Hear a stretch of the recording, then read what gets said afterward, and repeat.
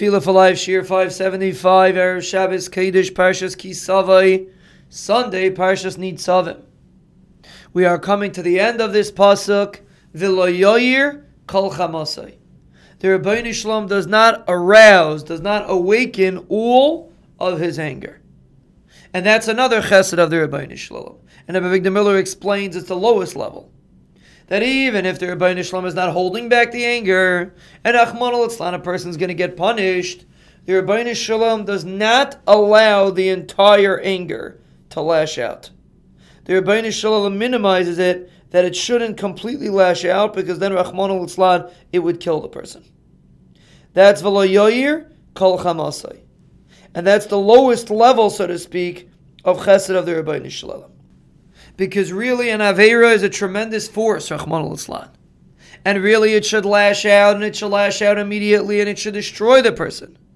But the Rebbeinu Shalom with his Rahmanis holds back. And that's the message of this pasuk.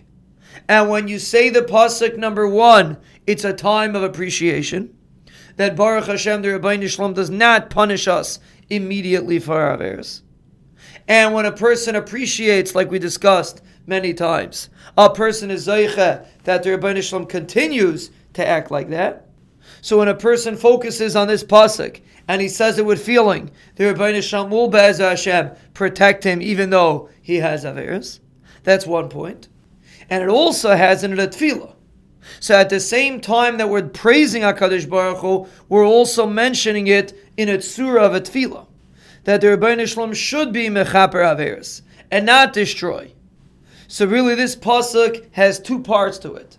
And truthfully we'll see there are many psukim, especially the next few psukim, which are tefillas, they all have two parts to them. Some psukim in Psukei de Zimra are just shvach, are just praise, like we said before. And praise also brings Yeshuas. Like we explained, when a person acknowledges the Rebbeinu Shalom's favors, he's ma'orer, he awakens those kaiches. When a person appreciates what the Rebbeinu Shalom does for him, like we said, the Rebbeinu Shalom continues to shower him with bracha. But these psukim have a twofold message. Number 1, the praise aspect, the shvach aspect. Number 2, there's an aspect of tefillah. That by praising the Rebbeinu Shalom, that he is someone that has kaparas aveinos. He is someone that does not allow his anger to lash out.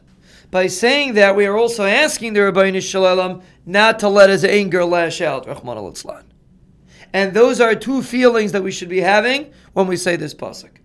First of all, an appreciation for the chesed of the Rebbeinu Shalom, that even though we have averes, the Rebbeinu Shalom does not punish us immediately. And second of all, it's a tefillah, that we are davening, so to speak, to the Rebbeinu Shalom, that he should continue doing what he has always done. To be mechaper averis, and to hold back the anger.